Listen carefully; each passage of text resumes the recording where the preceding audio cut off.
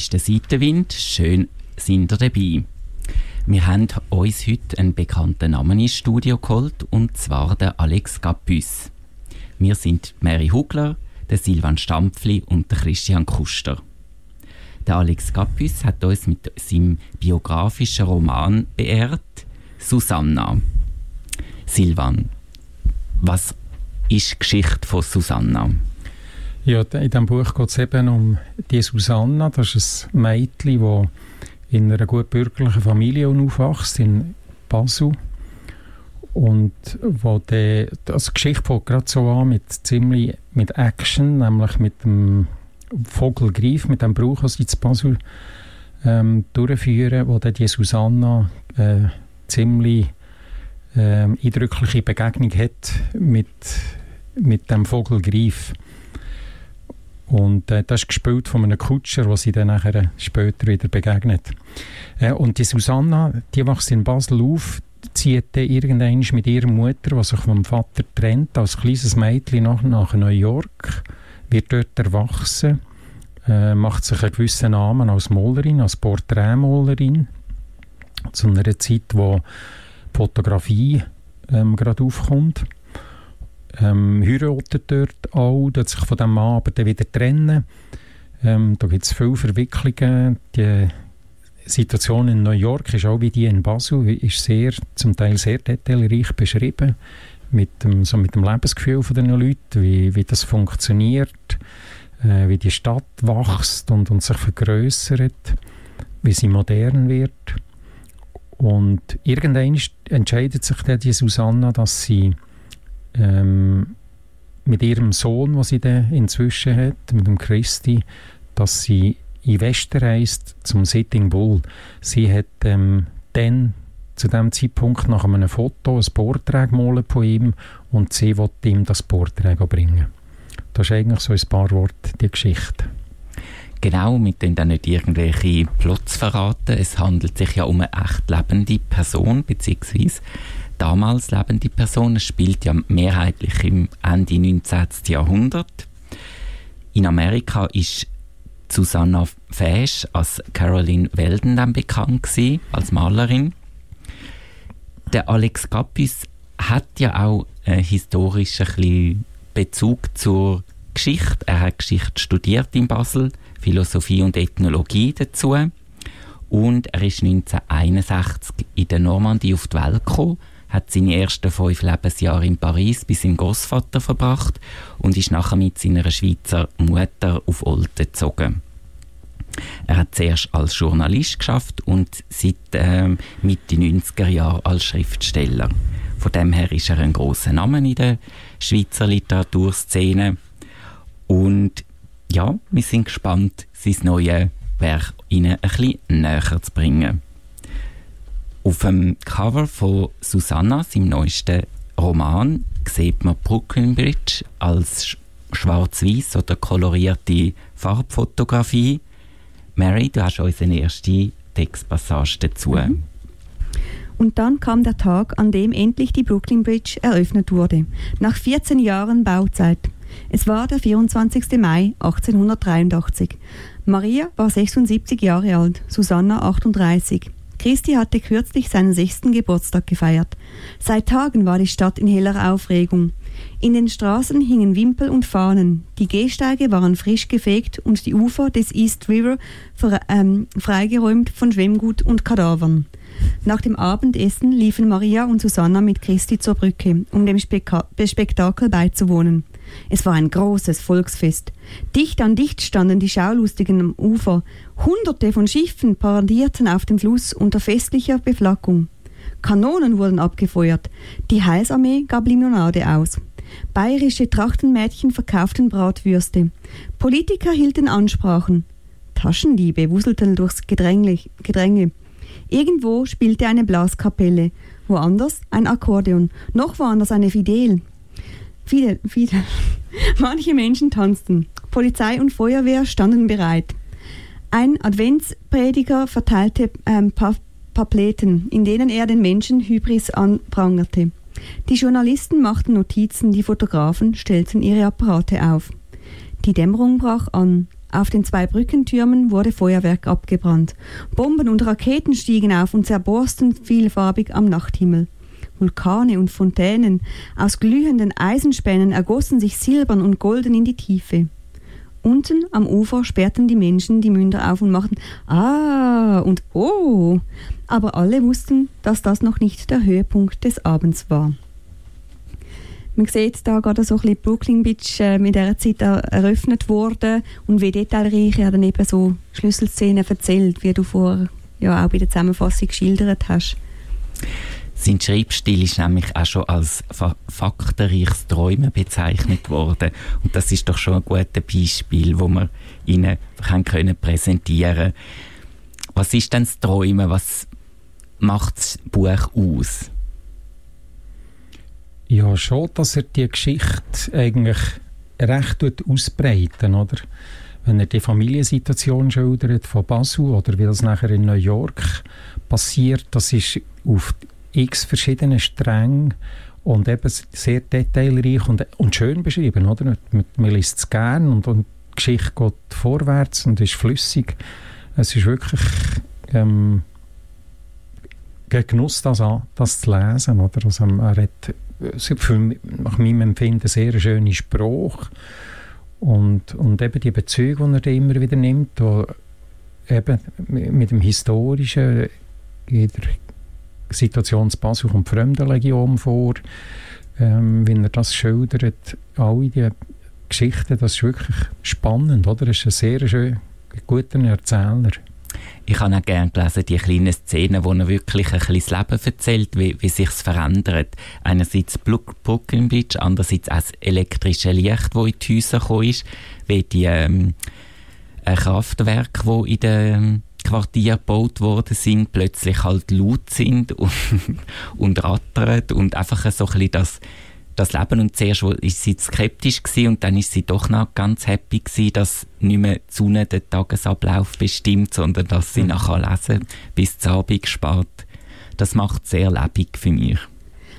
Ich finde auch, es ist sehr schön, die vielen historischen Details. Was mir aber dann wieder gefehlt hat, ist, ich finde, die Details von der Susanna fehlen daneben. Also ich finde, bei ihr ist manchmal fast zu wenig ins Detail, sondern hat mir das rundum sehr im Detail beschrieben, was eben lässig ist mit den Glühbirnen, mit diesen Zug und wie die kommen und was für die Menschen das bedeutet.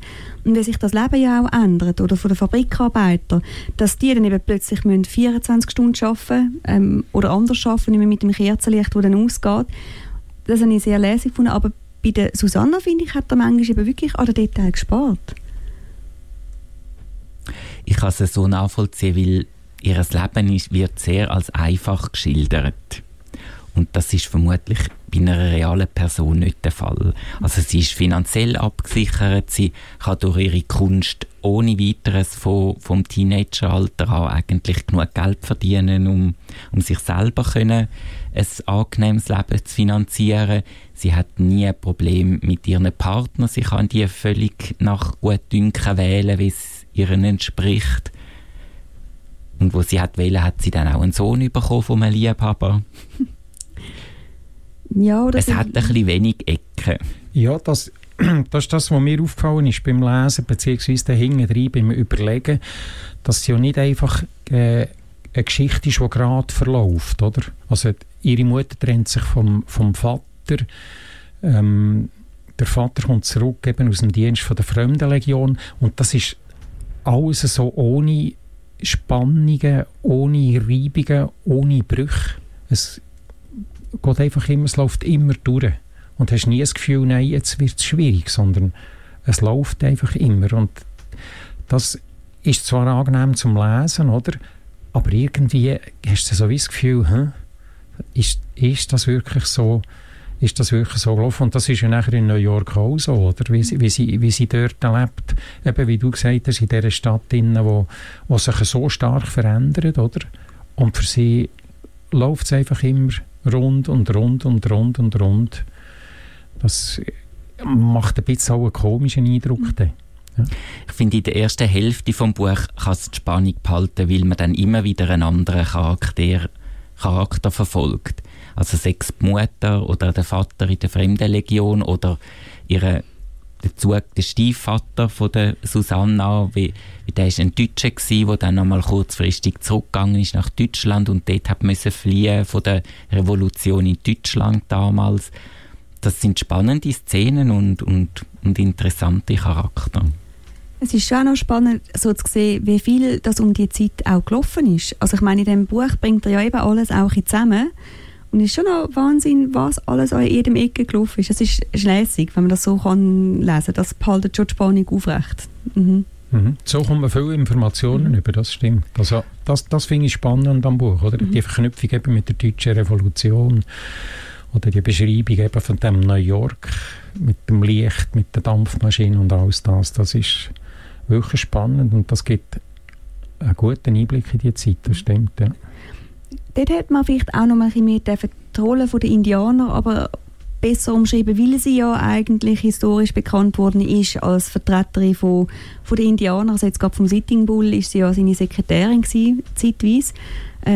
Wie du gesagt hast, weniger lang als ich gemeint habe auch. Aber man hätte vielleicht den Konflikt noch ein bisschen mehr und vertiefter, weil das ist ja ein extrem spannender Konflikt. Aber eben wahrscheinlich hätte es dann gerade noch mal 300 Seiten mehr gegeben. Wobei ich muss sagen, die hätte ich gerne gelesen. Aber ich denke, da hätte man schon auch noch mal ein bisschen mehr können. Irgendwie das Buch behalten wird spannend, wie sie auf den Höhepunkt hingeht. Jetzt kommen dann irgendwann die Indianer mal noch ins Spiel, oder? Und nebenbei sind sie ein bisschen erwähnt. Und ich glaube, das behalten sie ja schon auch an Jour, weil du immer denkst, jetzt kommt es dann noch. Und dann kommt es aber nicht. Irgendwie.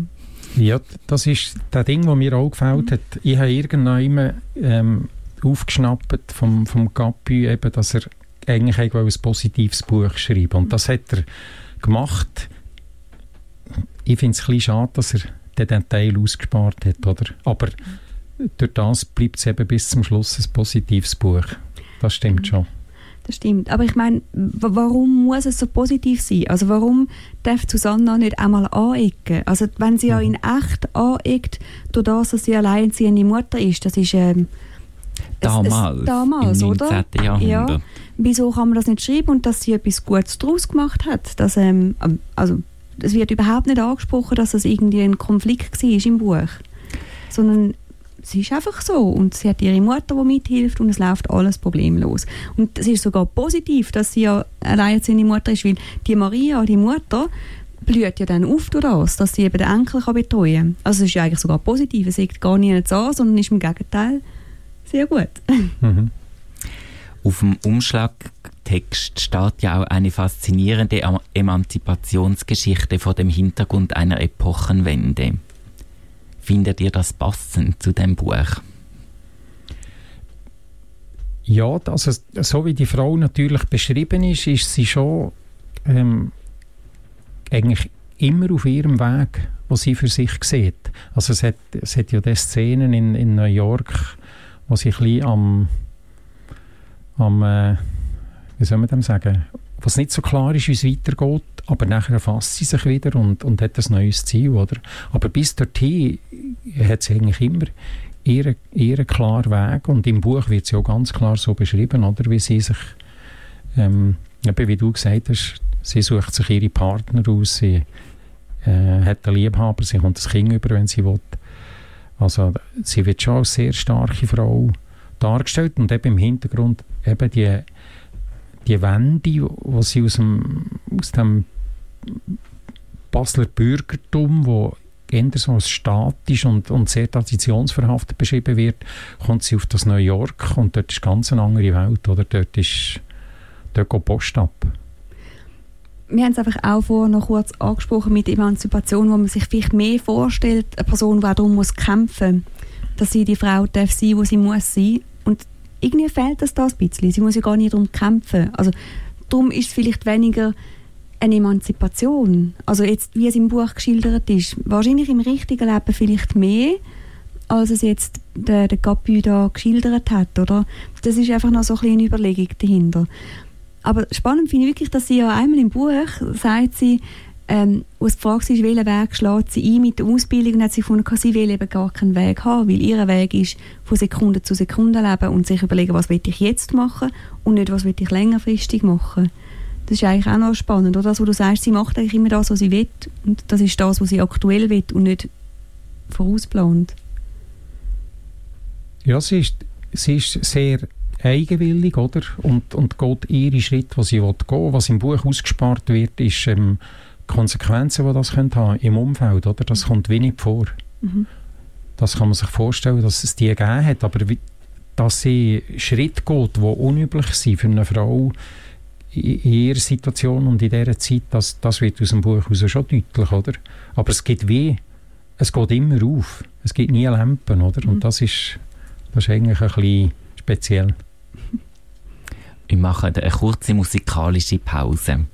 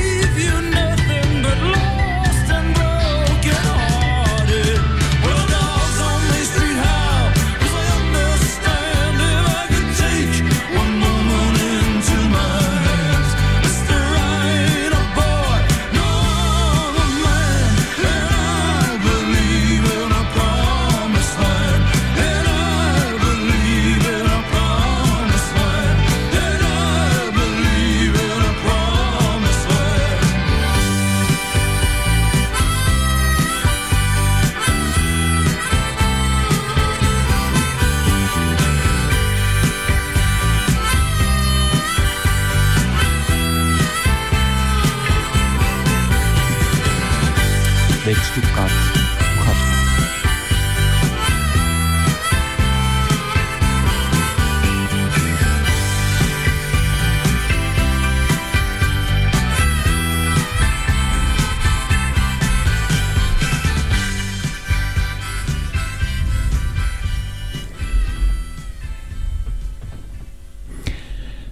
Wir haben vorhin darüber geredet, eben, dass die Anna Fäsch, die in diesem Buch vorkommt, die Susanna Fäsch, die in diesem Buch vorkommt, eine recht starke, eigenwillige Frau ist.